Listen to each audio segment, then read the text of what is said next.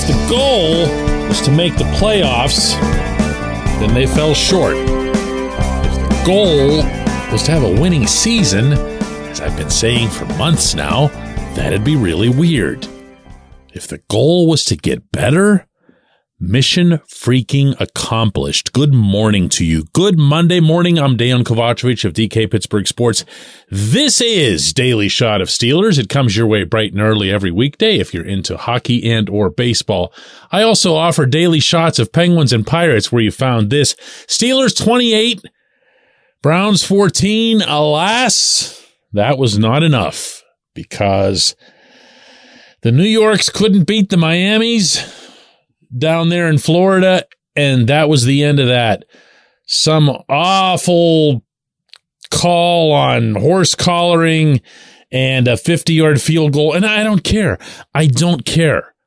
I have been consistent with this now since Philadelphia and 2-6, that I don't care what this team's record ends up being. I don't care if this team makes the playoffs. I care that the team, in particular, the offense, would get better. Guess what? It did in almost every conceivable way.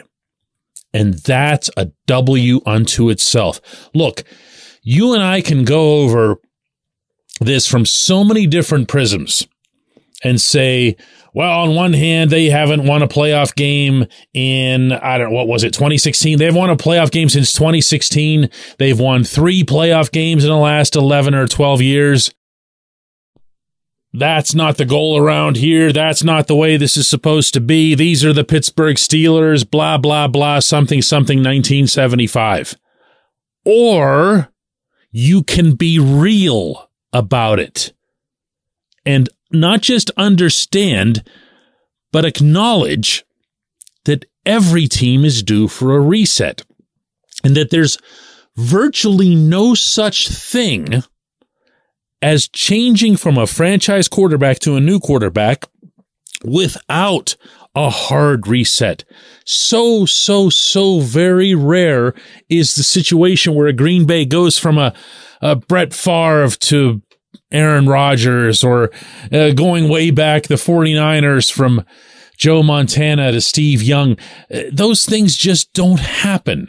They don't happen. Infinitely more common is what you saw with the Colts when Peyton Manning got hurt, and then the Colts would be the worst team in the universe all of a sudden. And then Andrew Luck would come along, and then Luck was gone, and then the Colts were the worst team in the universe again. You know, the Colts are actually the standard bearer for this particular conversation. Well, what the Steelers did in their reset year, in their year where they knew they were going to go to a rookie quarterback at some point, and they were going to do so without him even having the benefit of a full training camp, full preseason, the full opening month that went to Mitch Trubisky, and they still went 9-8. They went 9-8 in a hard reset year. What can you expect at Point Park University in downtown Pittsburgh? Respect, rigor, relevance. That's the Point Park Pledge. You'll be treated with respect while being challenged and supported academically to graduate with career-ready, relevant skills. Visit pointpark.edu to learn more.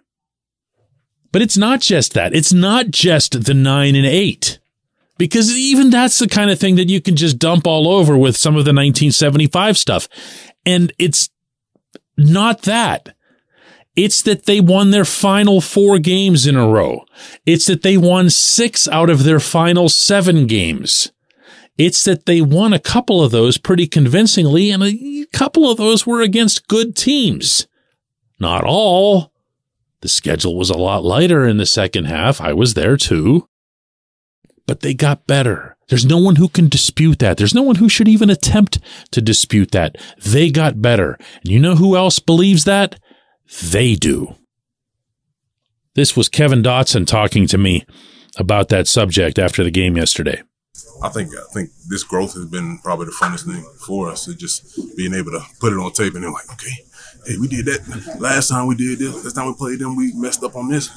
We hit it this time. We did it easier this time. We blowing off the ball this time. Like it's always feel good, real good to just progress. This was George Pickens giving me a pretty interesting answer to a question I had on that same subject, which was basically, what changed? What happened for this team to grow up? I just feel like the camaraderie was better. Everybody was already, he's a grown man, so everybody already knew what we had to do.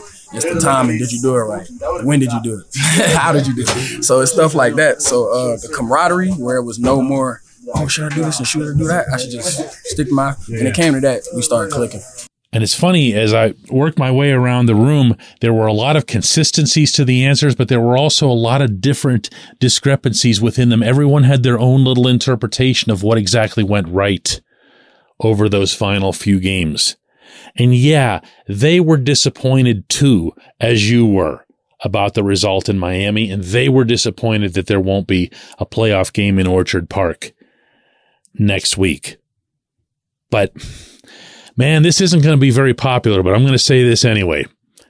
There's a part of me that wonders if they weren't better off not going there. And I know that sounds terribly defeatist, and I know that it also flies in the face of, hey, let's get these young guys some valuable experience. So someday when Kenny Pickett and everybody is in their very first playoff game, it won't have to be their very first playoff game because they will have had that one game in Buffalo a year or two ago.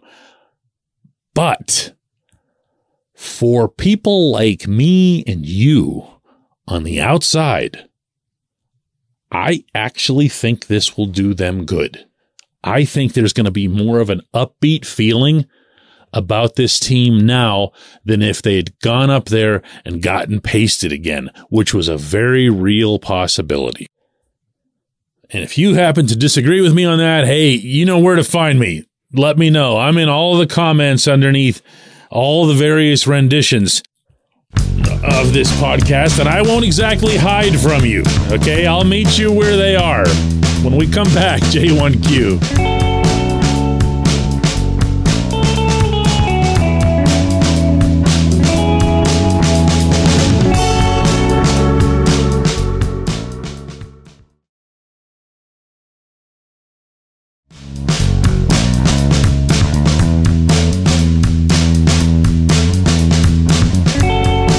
Back. It's time for Just One Question, and that's brought to you always on this program by the personal injury law firm of Luxembourg, Garvin, Kelly, and George, LGKG. They represent people who are hurt in car accidents, who need assistance with workers' comp and medical malpractice claims.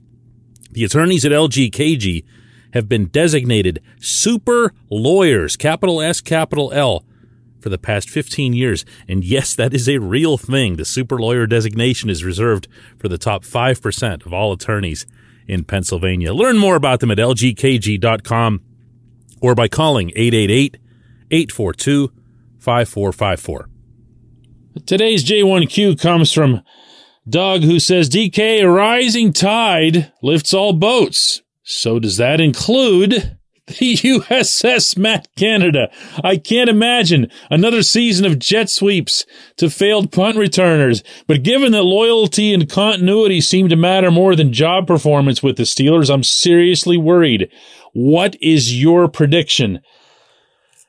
Doug, I have a couple of responses to this. The first of which being is that I'm completely with you for anybody who happens to be new to this program. Okay, getting that out of the way. I have a 0.0000 level doubt factor that the players want Canada gone. Not out of anything personal. Nobody dislikes him. Nobody has any wow, he seems really mean or whatever, or anything that's even remotely personal. They just don't think he's the best guy for the job. Plain and simple. So even though when Najee Harris was put on the spot yesterday after the game and asked his thoughts about Matt Canada, he came back with, we believe in Canada. And he went on to say something to the effect of, a lot of people criticize him for saying all the plays look the same, but all the plays look the same all over the NFL. There's nothing unusual about that. And that was the end of that dialogue. My friends, I am here to tell you firsthand, not guessing, and without naming names, because I can't do that sort of thing when they give it to you in confidence, these players do not want Canada back. So what's going to happen here? Even if you're correct, and obviously history is on your side with this particular stance, that the Steelers believe in loyalty and believe in continuity and value that above actual job performance, even if that's the case, even if that's Mike Tomlin's stance, even if that's Omar Khan's stance, even if Art Rooney himself believes that Canada is the guy for whatever insane reason, they do communicate with their players. They don't want the lunatics running the asylum, but they communicate with them. They hear them. It's important that the players do believe in the instruction and the schematics that they receive. It builds confidence. It builds trust in each other, not just in the coaches. So when they hear, and they will, all of the stuff that I've heard and lots of other people have heard in there, maybe there'll be a second look. These processes don't tend to take long. That's another thing I can share with you.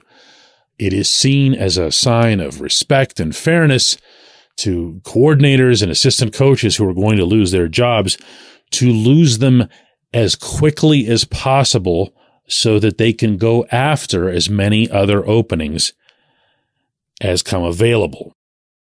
So what I'm saying there is don't expect this to take longer than a week. And if it does, then Canada's sticking around. I appreciate the question. I appreciate everyone listening to Daily Shot of Steelers. And no, by the way, this doesn't go anywhere. It's still here. Just because they're not playing doesn't mean a thing. All year round, Daily Shot of Steelers. Daily means daily. Let's do it again tomorrow.